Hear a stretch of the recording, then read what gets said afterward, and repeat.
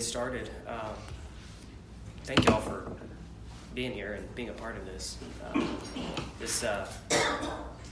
In some ways, this kind of feels like breaking new ground at Christ Community, but in another sense, I think y'all will all be surprised at how familiar this whole thing feels. I think this will just be a continuation of what we've already been doing here at Christ Community Church in terms of not just what we look at, but how we look at it, how we approach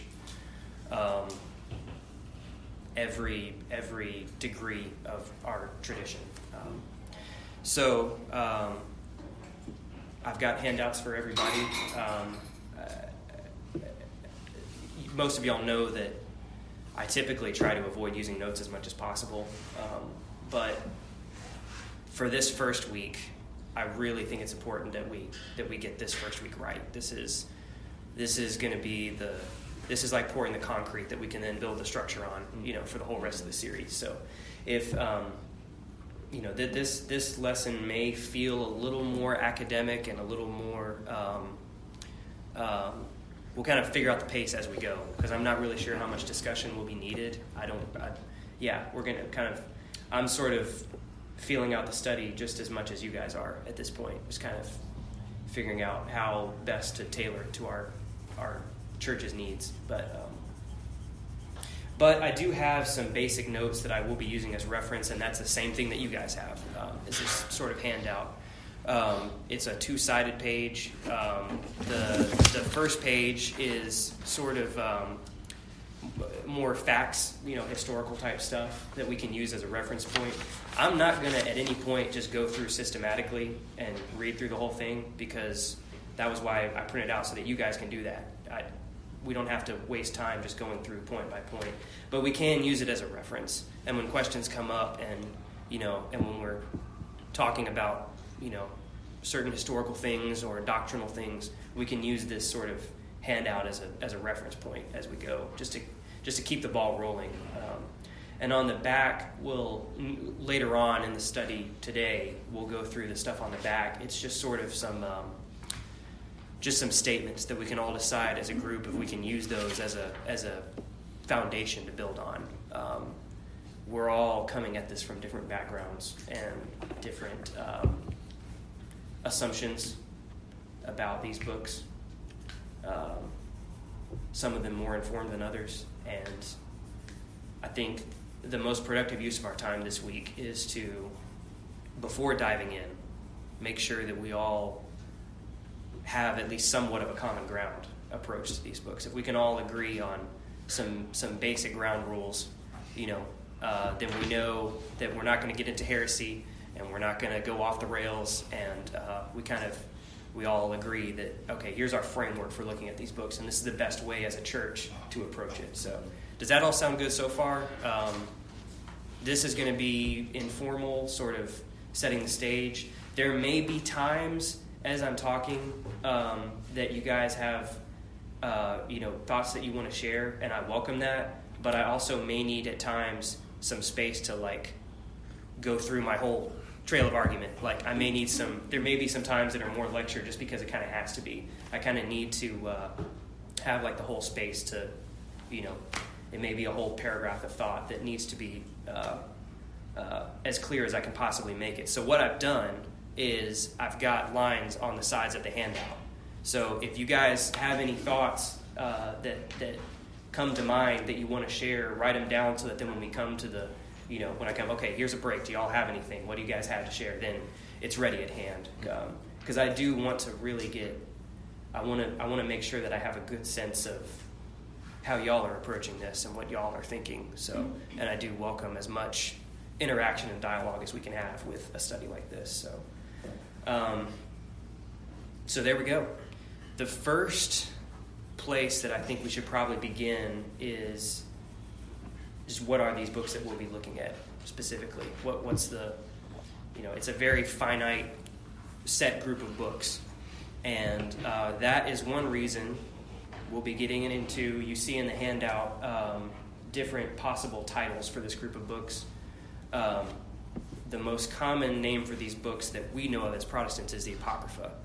But I don't like that title. I think it's unhelpful. I think Apocrypha means hidden thing. It implies a secret. And there's nothing secret about these books. There's nothing hidden here. These are, and we'll go over this later. I'm sure this will come up at some point in more detail, but these books have been in our tradition of Scripture since before the New Testament and up until just the last 150 years. So there's nothing secret about these. These have been a part of our tradition of Scripture since we've had a tradition of Scripture, basically. So that's why I don't like the term Apocrypha, and as much as I can, I'm going to try to avoid using that term. I may do it on occasion just from habit, but I have sort of coined my own phrase that I'm trying to teach myself to use that I think is probably the most helpful way to talk about these books, and that is I'm calling them the peripheral canon. And I've been thinking through sort of the right way to approach these books, and for me, I think that best captures what we're talking about. The other titles that you might hear are Deuterocanon, which means secondary canon. Canon is just the corpus of Scripture. It's just a group of books that are authoritative. So that's all that canon means. Deuterocanon it's Greek for secondary canon. And the idea is that as these books were incorporated into our tradition, for the most part, they've had sort of their own category. Instead of being sprinkled into the Old Testament itself, they've sort of been bracketed off, almost like an appendix, and have had their own group. And so that's why that phrase secondary canon is sometimes used. Pseudepigrapha is kind of a bigger category of books that were not necessarily written by the author that they say they were written by. And some of these books may or may not fit into that group. Some of this is left up to speculation. And so there are other books that are pseudepigraphal that are not in this group. That's kind of a big picture group of books. And there are other books that are considered apocryphal that are not in this group. Some of y'all know that I'm a big fan of the Book of Enoch. I think I've gotten a lot out of that book, but that's not in this group. We're not going to be discussing the Book of Enoch in this study because that is less a part of our tradition. And the whole reason for going through this is to incorporate something that, and we'll get into this, that's already part of our tradition. And just kind of being more explicit about it and kind of sort of calling attention to it and saying, this is already part of the structure of our theology, of how we worship. This is in our lectionary. There are, some of y'all may not know this, I don't know, but there are readings from the Apocrypha in our lectionary that we just don't include in our bulletins, but they're there. It is a part of the tradition of Scripture that we use in our worship. So, peripheral canon is kind of a middle ground way of talking about these books. And we can talk more about this throughout the study as we need to, but just setting the stage. I'm using the word canon because I'm approaching these as part of our tradition of Scripture. And we can talk about what that means, and we can talk about, whether or not they're on the level of like New Testament books. Showing my hand, I don't think they are. I'll go ahead and put that out there. I don't think they're on the same authoritative level as like Paul's epistles or the Gospels. And yet, they have been in our Bibles until only 150 years ago. So I'm including the word canon because I want to treat them with the respect they deserve as part of our Bibles.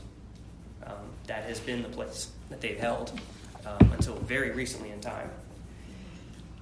But they're also on the periphery.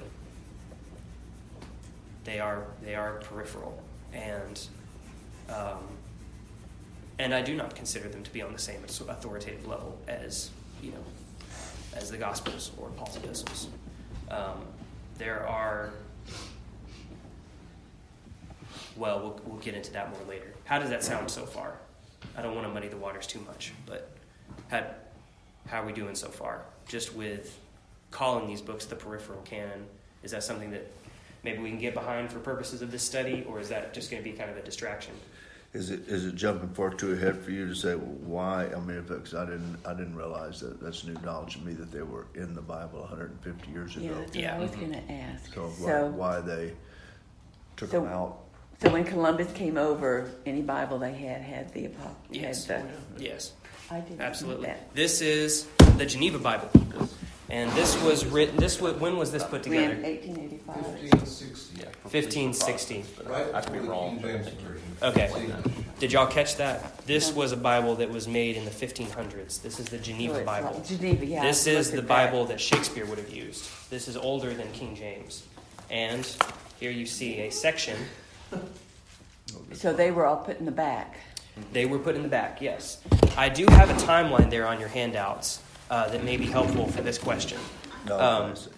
And so maybe the best thing would be for us Revised to version. go through that. Yeah, if that's an important question that we need to settle now, then let's go ahead and go through that. It's so important. I just found it interesting. So they put it in the back because they even felt like it was something different from. Well, let's look at what they say here. Yeah. This is their introduction to the Apocrypha.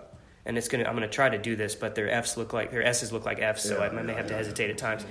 The books that follow in order after the prophets unto the New Testament are called the Apocrypha. Is books which were not received by a commune consent to be read and expounded publicly in the church, neither yet serve to prove any point of Christian religion. So they were not using these books to form their doctrine, is what it's saying. Save inasmuch as they had the content of the other scriptures called canonical, to confirm the same, or rather whereon they were grounded, but as books proceeding from godly men were received to be read for the advancement and furtherance of the knowledge of the history. So they're valuable in sort of setting the stage for the New Testament. That's one argument. To me, that's a weaker argument. To say, these books are good for history, that's kind of like saying they're not really any good. But for the instruction of godly manners, so now we're getting into more practical. This is instructive for our faith, and yet not on the same authoritative level. Which books declare that at all times God had an especial care of his church, and left them not to utterly destitute of teachers and means to confirm them in the hope of the promised Messiah. That is really important. We will see as we go through these books that they are deeply and profoundly Christological. And that is probably our best entrance into these books, is to talk about how expectant this period of history was for the Messiah. Now, this is during the 400 years of silence in quotations, because these books don't sound very silent. There was a lot going on here. It just so happened that after Malachi and after this period, there's a lot of tumultuous time in Jewish history. And during that time, these books are caught up into the Septuagint, the Greek tradition. These books were never considered scripture by the Jews. And that's an important thing that we should probably call attention to. Were these books written, or most of them, or all of them, during that period of silence? Yeah, at the very least, written down in a form that we have today. Our source texts are all Greek. So this would have been after Alexander the Great. Nothing in Hebrew. We don't have any. I don't think so. I don't think there's any Hebrew texts. They're very Jewish. They are Jewish texts, but they're Hellenized Jewish texts. And that's a very important distinction to make. And that is one reason why it dropped off of our Bibles, is because we base our Old Testament on the Hebrew. Other traditions in Scripture have put more emphasis on the Greek Old Testament. So something else that I have read is that I think it's important to note that I don't think we necessarily find ourselves, at least I don't pull out the Geneva Bible every day to study. Yeah. But we do still study the King James Version. Yes. And first editions of the King James Version did include the Apocrypha.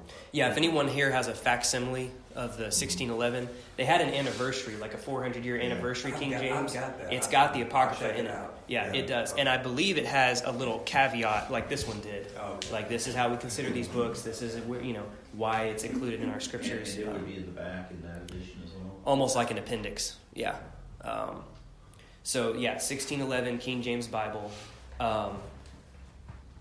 That was not the first translation to include the Apocrypha. The first complete translation of the Bible into another language, I believe, was the Armenian version. That's on your timeline there. And how about something like the Tyndale Bible? Tyndale was focused on the New Testament, and I don't think he ever completed the Old Testament. I could be wrong about that. I don't know. Correct me if I'm wrong, but I don't think he ever. Yeah, and so it was not high up on his priority list. Okay. Now, when the 1611 Bible came out and they were translating, they pretty much stole what Tyndale had done, Okay. but they had to do some work because he hadn't completed it. So, yeah. I've got a King James. Is this what you're... There you go. It's there. It's in your Bible. So it's in mine. So it's in that Bible, and it's also in, both of y'all have the Orthodox Study Bible. Yeah.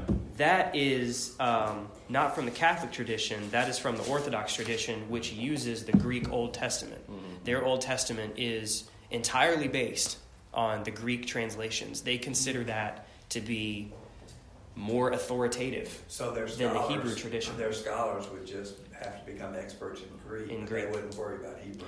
I wouldn't say they would never worry about it, but where they conflict, and there are times where there are Okay. differences, They would go they through. prioritize. And by the way, this adds a layer of complexity to it, but that's how the early church fathers and the apostles and Christ himself did it too. When the Hebrew scriptures and the Greek scriptures conflicted, most of the time when the New Testament is quoting the Old Testament, it's actually quoting the Greek. And sometimes if you look, you'll see a difference. Sometimes if you look at a quote from Christ and you go back in the Old Testament, you'll see that, this doesn't sound like what he said. Well, that's because he was using the Greek. So, it's the Old Testament that Christ himself was using, and the early church and the apostles. So this is complicated. It's very complicated, and I'm not going to pretend to have a definitive answer on, how we should approach this, other than to say, and I believe you said this in your study when you were talking about inerrancy of Scripture. I think I remember you saying that the authoritative Word of God was in when it was spoken and written.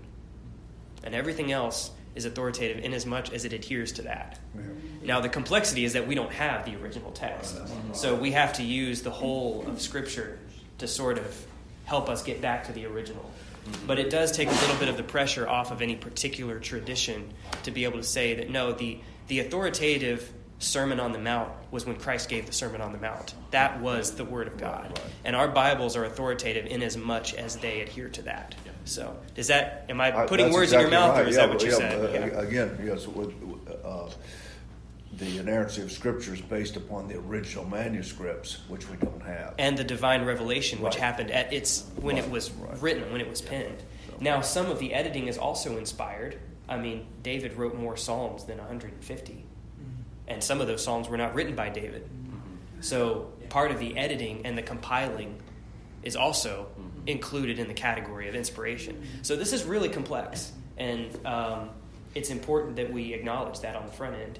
I have a phrase that I'm going to be using here throughout this study that maybe I'll go ahead and introduce you guys to it. And I think this is the best approach that we can have with stuff like this, is a spirit of reverent discernment. And that's a balanced approach of humility mixed with not just going along with everything. There are some things that we're going to have to reject along the way. Some theological things that grew out of the apocryphal tradition we don't adhere to. We don't believe in purgatory. When Catholics are asked to defend purgatory, they use the Apocrypha to defend it. Now, I think it's a very weak argument to use the Apocrypha to defend it, because they're basing it off of one interpretation of one verse in one book of the Apocrypha. So that's pretty weak. So I don't blame the Apocrypha for that. I blame the theologians for it. But we're not past it. Yeah. We're not past doing it. Yeah. But it still requires, discernment. And in as much as we do encounter what we might call bad theology, we are right to reject it. Now, I think we'll be surprised at how few times that happens here during this study. I think, like I said, this is going to feel a lot more familiar than maybe people were expecting. But I do think that spirit is the right way that we approach these books, a balance of reverent discernment. So, I think and I learned this sin as a Catholic, the sin of presumption, where you assume to know, Yeah. So we have to be very careful with that. So it's approaching things in humility. Yes. That, okay, I'm open to learn. And I don't think we have the full knowledge of Scripture even at this point. So that's why we keep trying to do research, or keep trying to get back to the originals as close as we possibly can. Yeah. And that's why it will. The changes that have happened over all the research are somewhat minor. Yeah. Changes, but they're still necessary changes. Yeah. This is why the study of, or this, whatever you call it, science of textual criticism is good.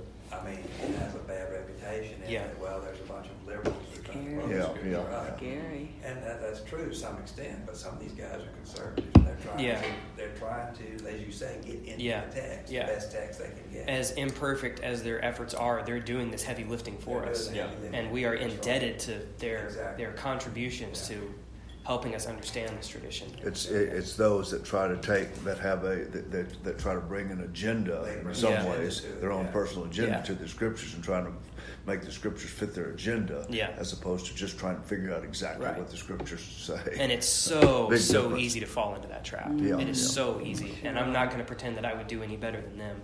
I kind of wish Greg was here, because he likes to.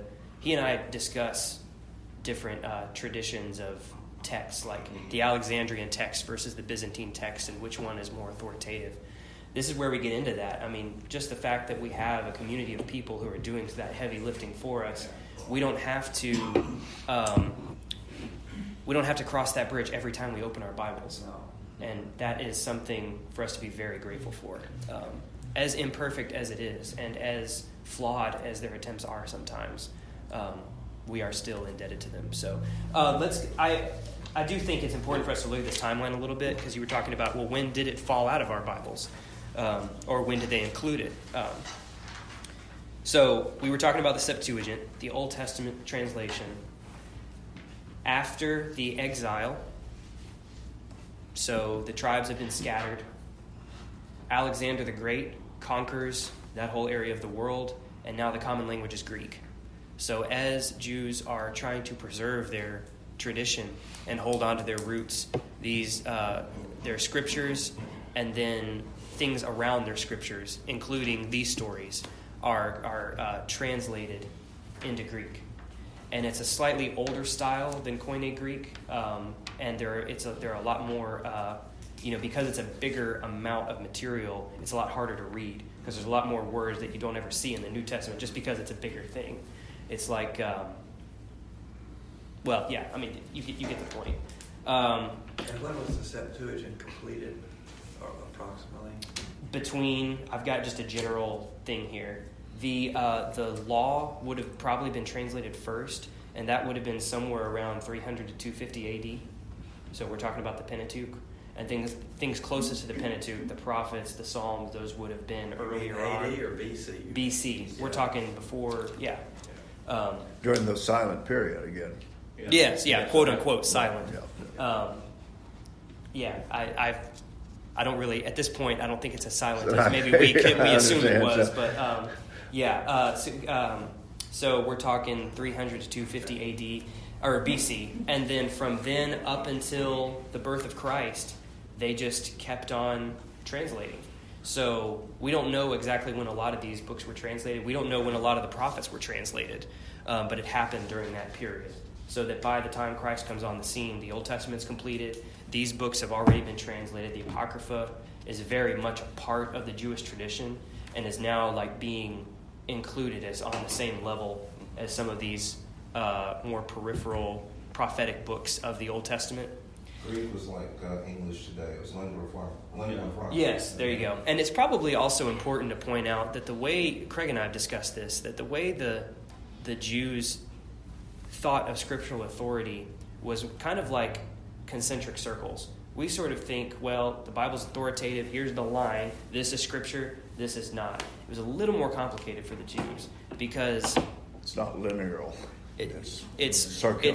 It's like when God speaks, it's like dropping a stone into a pond, and it has a ripple outward effect, right? So at the beginning of that is the Torah, and they have the highest authority given to the Torah, the Pentateuch.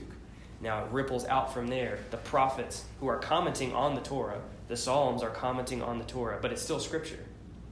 But it's nested in the authority of the Torah. Mm-hmm. And then it goes out from there, the prophets. And then we get into the Midrash, which is the rabbinical tradition built around. I brought up the Midrash in my Tenebrae homily when I talked about how it was built into Jewish custom to use Psalm 31:5, Father, into your hands I commit my spirit, as a shorthand for praying the Shema. Well, the Shema existed in the first place as a way to live out the command in the Old Testament to bind Scripture unto your heart, right? So this whole tradition is built out of a love for the central circle, the Torah, and how to best obey it and follow it. This whole tradition is built in order to draw people into communion with that book. Am I explaining that right? So it's concentric circles going outward. Now, yeah, that makes perfect sense. That is different than how we normally approach it, because we think, okay, this is the Bible. Anything not in here has no authority. Sola Scriptura. Well, this is probably the most controversial thing I'm going to say in this study. I'm going to go ahead and get it out of the way. Sola Scriptura is an illusion. We can talk about prima scriptura. We can talk about the Bible is our prime authority in discerning what God has to say to us. But as long as we're reading from the Bible, we're using tradition to do that. It's an illusion to say that we value the Bible over tradition, because those two things are intertwined. Because tradition informed what the Bible is. Yes, there's an interplay. Now, the early church councils, etc. Yeah, exactly. That's tradition. And we have tradition built into how we worship. I mean, we have a quote from the Didache in our liturgical Eucharist liturgy. The fact that we do the Eucharist every week, that is based on tradition. The fact that we decide which scriptures to read on Sunday mornings is based on a tradition. So Scripture isn't the way we approach Scripture is informed by tradition. Now, that doesn't mean that every tradition is equal to Scripture. Scripture, and notice, by the way, I'm using Scripture instead of the Bible. There is a distinction. Scripture is the head of the authority structure. It's like the relationship between a husband and wife, right? So the head is the husband. There is a head, and there is a top to the authority structure. But it's ridiculous to say that, well, then there's no tradition. We don't take any input from tradition. We just have the head. Well, no. In part, the husband exists because of the wife. Like, there's no wife, there's no husband. Right. Like, these things are interconnected. And it's the marriage of these two things that allow us to approach Scripture in the first place. It sounds like Athanasius' argument about the Father and the Son. Always Father, always Son. Mm-hmm. Well, then I have a question real quick. You may get into this. If you do, just let me know. But because then if I am a sort of Hellenistic Jew who knows Greek, and I'm trying to translate it, but I get to a word in the Hebrew, but there is no Greek word for that particular thing, like the voice of the name of God. So how does that change, in a sense, the tradition, or change? It might change it drastically. Yes. And here's a great example. The virgin will conceive and bear a child. Mm-hmm. Hebrew is not nearly so precise. Gotcha. Hebrew would say the young woman, the maiden. Yes. Now, that may include virgin, but it's not limited to virgin. And Septuagint's much more direct. Septuagint is a much more precise and exact language. So it actually typically works the other way, because Hebrew is a much more poetic, ambiguous language. So actually, what the translators were doing, were actually honing it further. Instead of losing stuff, they were actually making things more precise most of the time. Wow. Now, there's exceptions to that, and which we try to do that with our English Bible at this point in time. Yeah. Too. Have so many different translations of our types of English Bibles. Yeah. And all of them are trying to be maybe more precise than the one that came before. Yeah, right. May And there is a limit to that. Yes, you know, right. you can't go too far with that. Because then your prejudice comes in a sense Yes. of trying to make the Bible. So Yeah. I just remember in the Old Testament where I think Moses says, "I wish that all of you were prophets," or something like that. I wish that everybody was a prophet. Saw some kind of like a Baptist translation that completely cuts that out. So and doesn't want everybody being prophetic. It's only for leadership or something like that. So this is one major difference. Sorry, I just want to say this before I forget it. This is one major. I thought you were about to say something. Well, I can say something. Go ahead. This is one major difference between how our tradition, the Judeo-Christian tradition, approaches the scriptures versus how the Islamic faith approaches the scriptures. Wow. Because they believe that the original language is so sacred that any translation, by definition, is so inferior that you basically shouldn't use it. You need to, when they're proselytizing, when they're sharing scripture, they are pretty much required to use the original text. Otherwise, they're not quoting scripture, because for them, scripture is in the original, the way it was written in the Quran. And so there's no separation for them between the secular and the sacred, because the culture of Islam is so closely tied. Does that make sense? With their text. We don't have that assumption in our tradition, in the Judeo-Christian tradition. We believe that God's word is bigger than any one language, right? And so yes, he uses particular languages in time. He orchestrated Alexander's conquest of the known world so that the New Testament would spread. Right? It really requires a faith in God that He guides history. Yes. In order to give authority to the scriptures we have today. Yes. Because, if you don't do that, then you're stuck thinking like the Islamic, that only the very original text. But I don't think that's what God wants. I think He wants us to have faith that His hand is at work. Even in the messiness of human history, trying to get it right and failing sometimes, we have to have faith that His hand is at work in that. Well, Islam obviously has warped like who Jesus is.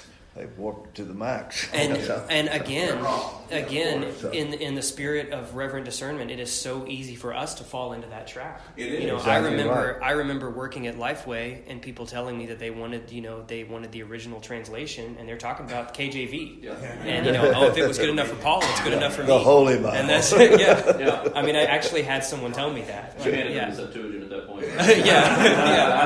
yeah. And they just fell on the floor and started convulsing.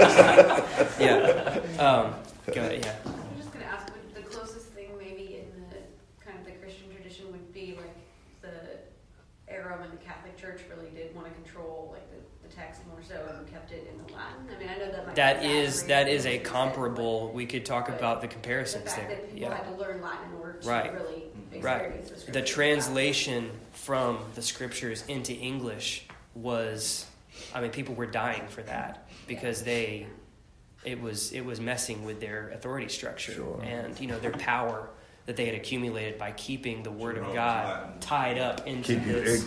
Keep people's ignorance. And by the way, since we're talking about the Latin, that's a great time to point out that. Can I say one thing? Yeah. Sorry. So you may have been planning on getting into this, but there's a pretty famous conspiracy theory, if you will, that the Septuagint was written. Okay, the Septuagint is written a few hundred years before Christ, right? Yes. And so we know that. That's history. But then the Septuagint is so obviously Christological. You can't read it without seeing Christ. We already gave one example. The virgin will see it. Jesus quotes it. The apostles use it. It's Christology all in it. And so it just so happens that we don't have any original Hebrew texts past a translation done by a Jew named Aquila, who lived in the first, I forget, it was the first 100 or 200 years AD.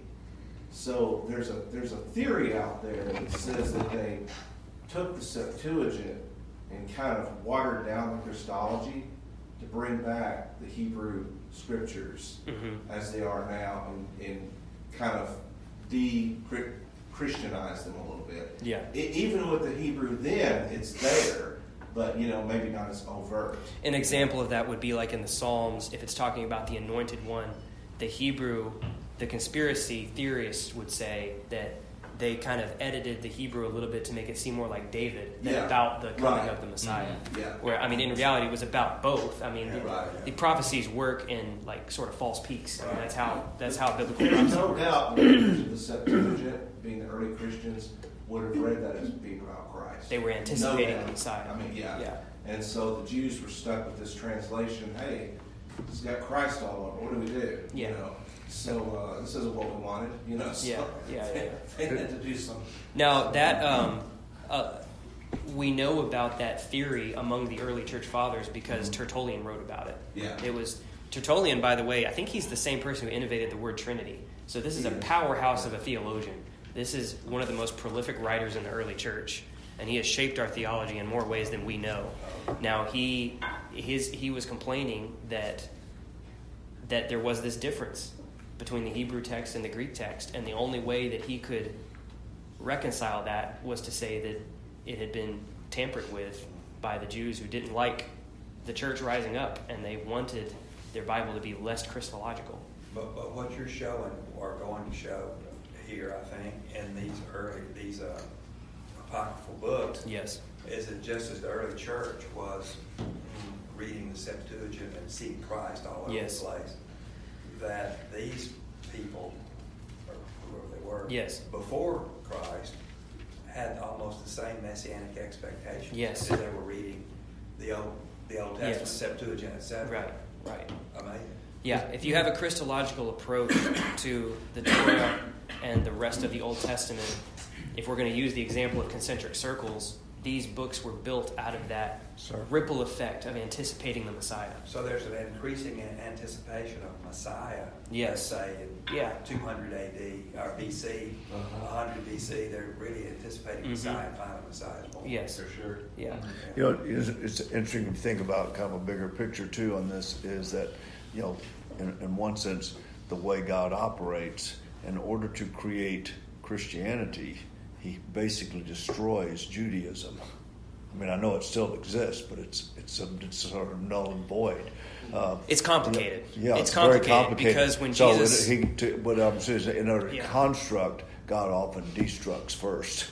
Yes. Destructs and then constructs. So we can say he transforms it for sure. I mean, when he's on the cross, I'm going to reference my Tenebrae homily again.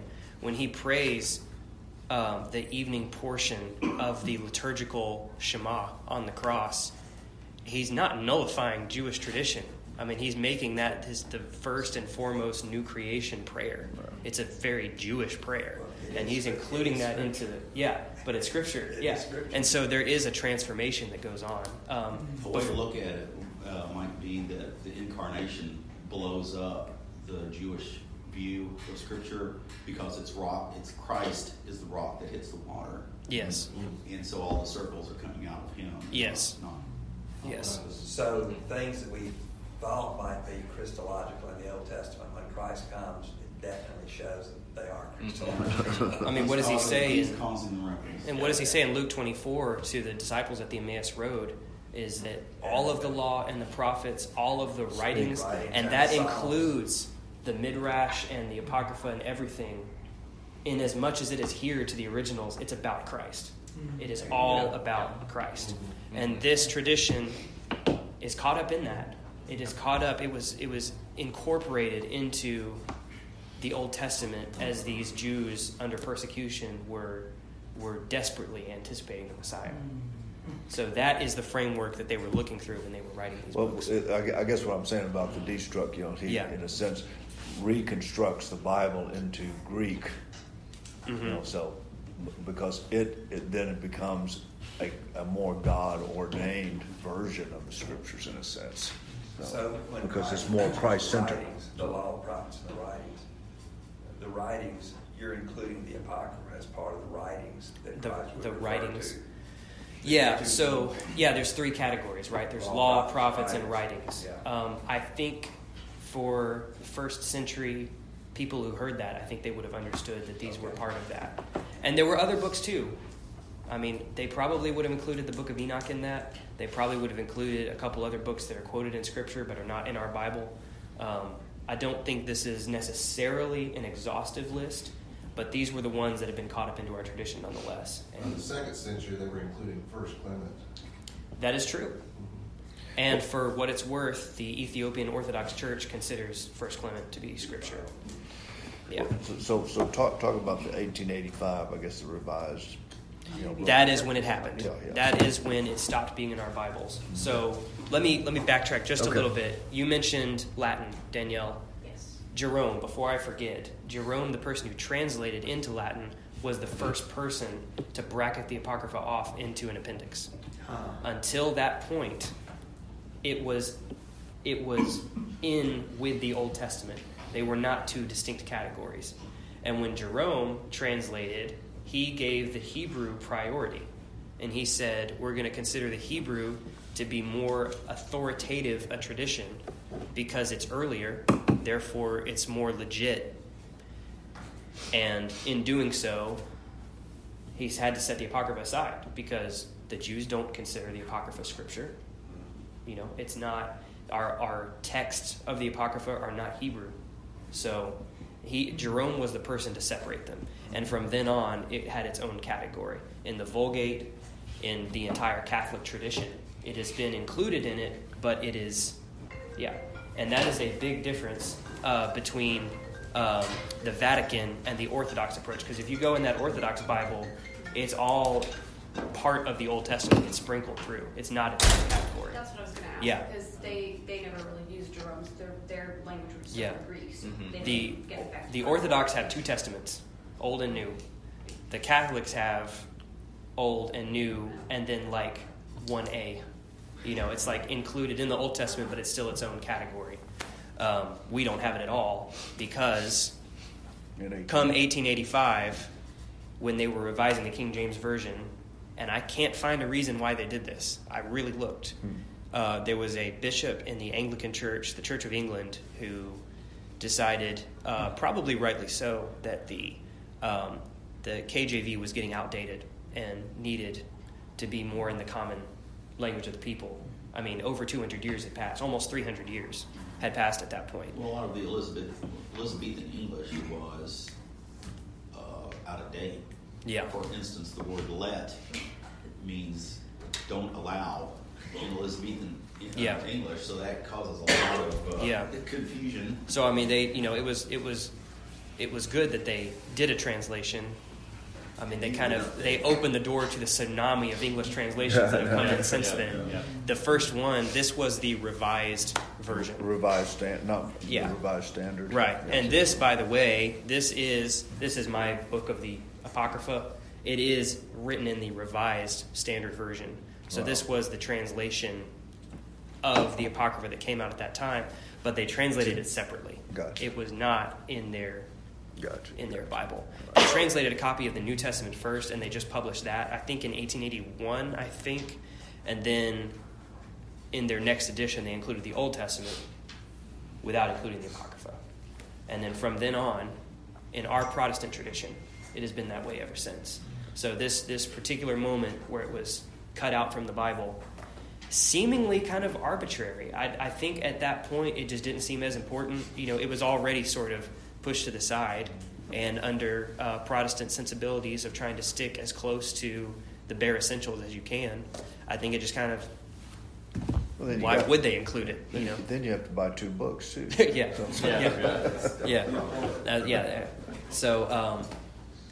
So anyway, that is the moment when it changed. Wow. That was only 150 years ago. Yeah, it's amazing. Any time between Christ and now, aside from that 150 years, this has been in our Bibles.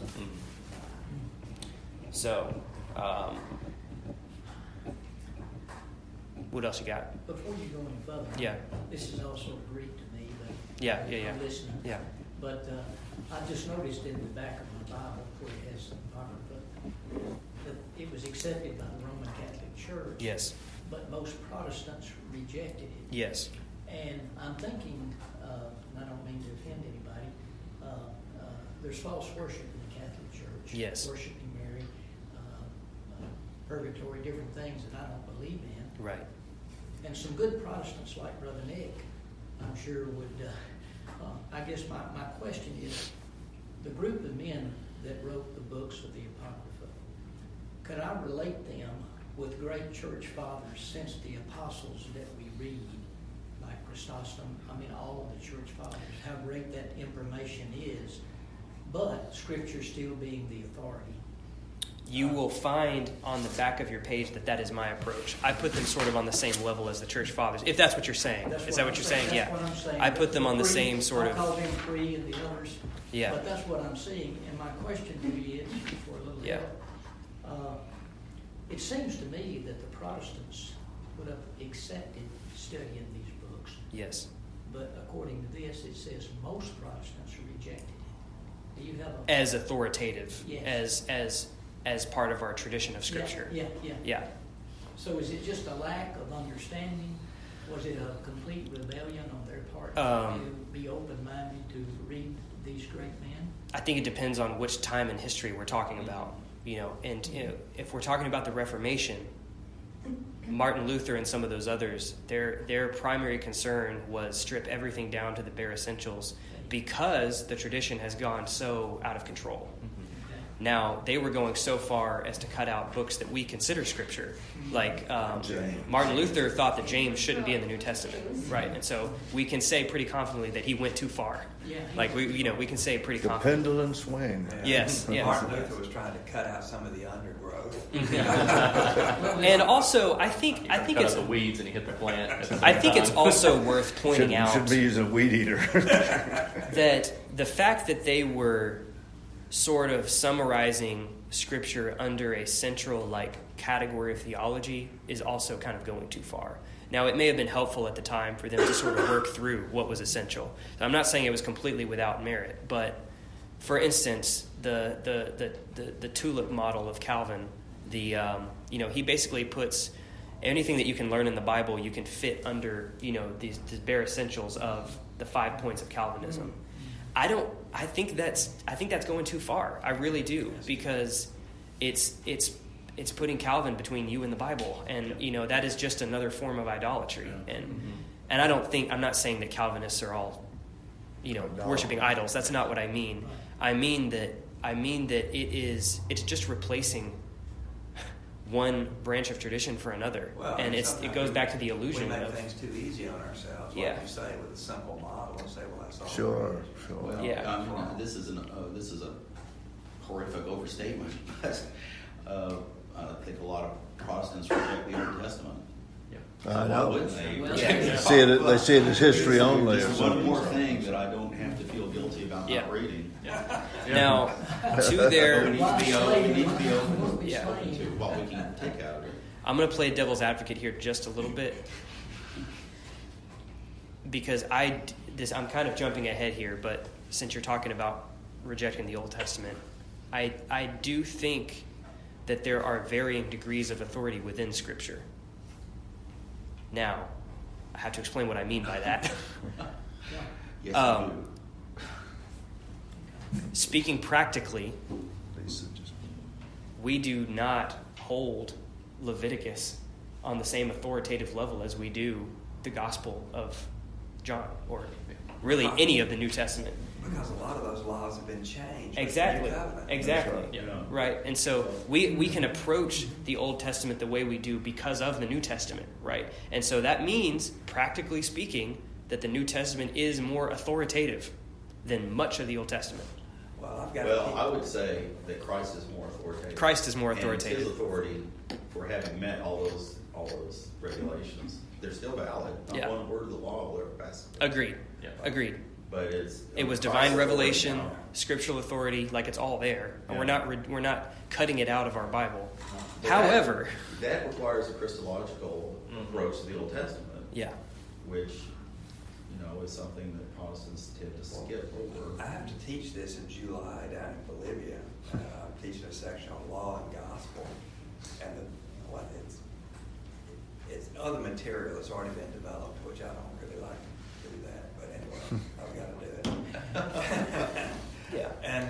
And so the rhetorical questions are: should we obey the law and this and that and the other? And on, but they never really deal with what the law is. So the first thing I'm going to do is I'm going to let us read some law, like the kosher laws in the Old Testament, some other stuff like that, and ask the audience, well, now how much of this shall we obey or shall we not? I hope they'll take the bait, and then I want to show that, well, I mean, with the coming of Christ and the new covenant, a lot of these have been abrogated. They don't apply anymore. Yeah. I think the illustration of the ripple effect continues to apply, though. Yes. Christ is the rock, then you have the New Testament, and then informing He is the rock. Yeah, exactly. That the builders rejected the cornerstone. So, that's a good analogy, isn't it? Yeah, that's good. Yeah. So the building falls. Boy, you talk about making a splash. Yeah.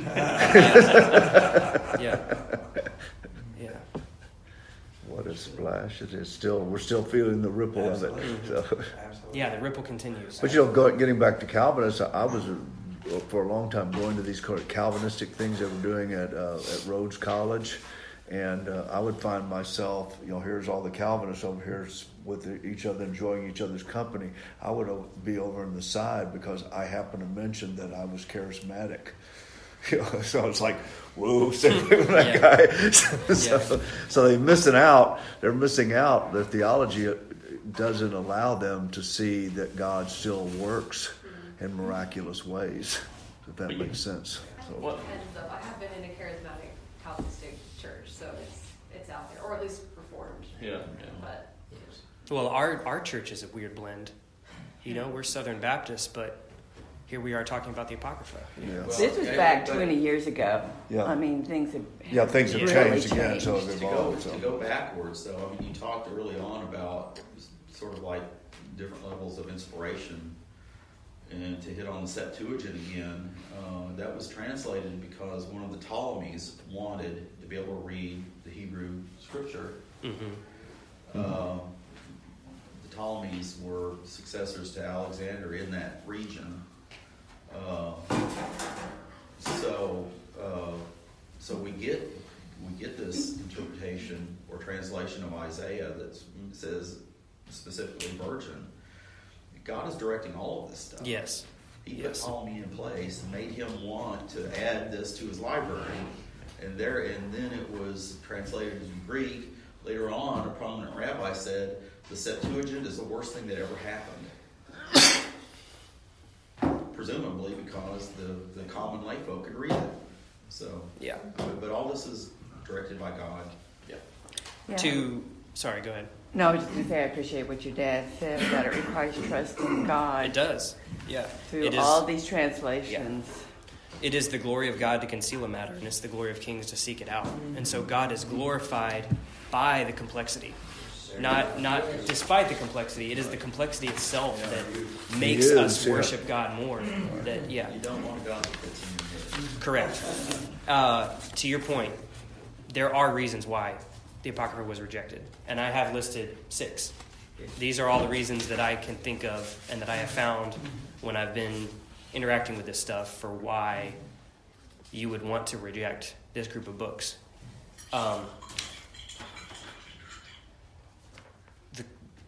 The complicated thing is that as I've gone through, all of these arguments have fallen apart.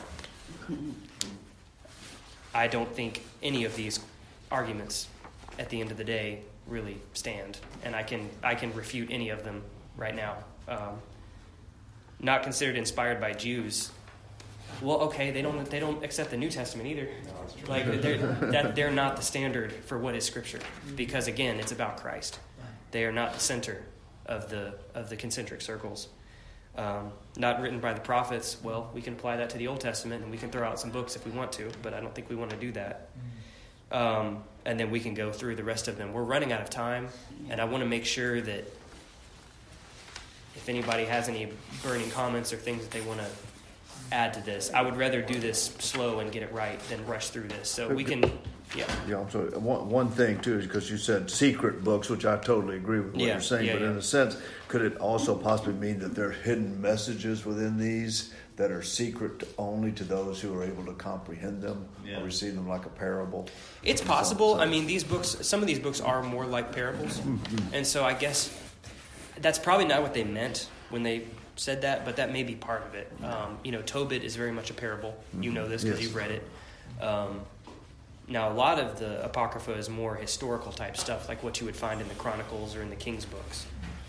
It's just covering a different period of Jewish history. But there are some parables sprinkled in. Like there's a story about Daniel and a dragon that's very obviously a parable. It's a different genre. So, we could say that's a factor. Yeah, so I can, if I have special knowledge, I can understand what the parable means about Daniel and the dragon. But we could apply that to things in the New Testament too. Like Christ totally speaks in parable. I mean, so these are no more hidden than right. This is that high wire act between Orthodoxy and Gnosticism. Yeah. I mean, it's Apocrypha. I don't know when that first started to be used, but it could have been a Gnostic term. It could be. Yeah. Sometimes when people are talking about Apocrypha, they're talking about books like the Gospel of Thomas. Right. Yeah. I mean, we completely reject those. Right. And that's not what that's one reason why I don't like that title, is it's too it's used in different ways. So what are those called? Gospel of Thomas. Secret. These other books Heresy. outside. Heresy. Heresy. Yeah. Well, they're in the genre of gospel. They're written like the Gospels. Yeah. But they would fit under the category of pseudepigrapha because they're using the name of an apostle, and they're written obviously much later than that. So like the Gospel of Thomas was not written by Thomas. Okay, but what about Enoch? You've mentioned Enoch. That is a very different category. That was written in BC times. So it was written before the Christ event. It was written, parts of it were probably written around the same time that these books were. It would have been during the quote, 400 years of silence. And that is in the genre of apocalypse like Revelation or Daniel. And so it reads very similar to those. And actually, a lot of the stuff that you read in Revelation is not a commentary on, but built on the structure that was sort of established by First Enoch. When the readers of it's both. Yeah. That is the it's a another genre. It's another Ezekiel, ripple. Genesis. These all have this sort of symbolic apocalyptic aspect to it. And so First Enoch is in that tradition. So it's a different genre entirely. Can I ask about Yeah.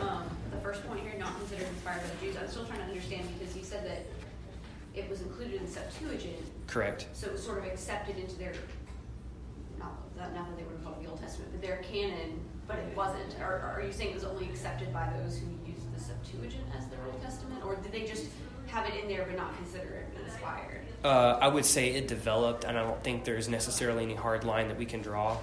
I think by the time Christ came on the scene, they were just caught up in the tradition. And I think it's it's not like there was a council that sat down and figured this out. I mean, the first time that we have a clear council stating was in like the 300s. I think that's on your timeline, the Council of Carthage, where they said, we consider this scripture. So is it more so that Jewish people today would not accept them as correct? Scripture, but They back wouldn't. Then they might have been? Some of them would, some of them wouldn't, and the more Christologically minded they were, the more apt they would have been to accept these books. But again, it just kind of happened. It's not like they all sat down and argued it out. It just, yeah. Could we have an emergency prayer request before we? Absolutely. Could you pray on this? Absolutely. Read it. This is from Lana Beard. Hi, Okay. Katie, I have a prayer request. Patrick called 20 minutes ago to let me know he's at ER in Franklin. I don't know if you remember what happened a few years ago when he was choking and had to have his esophagus stretched. Oh, no. That's what he thinks is happening again. He just have to come to Jackson when it happened. He checked in, waited to see a doctor. Please pray that they would have a doctor available to do what needs to be done.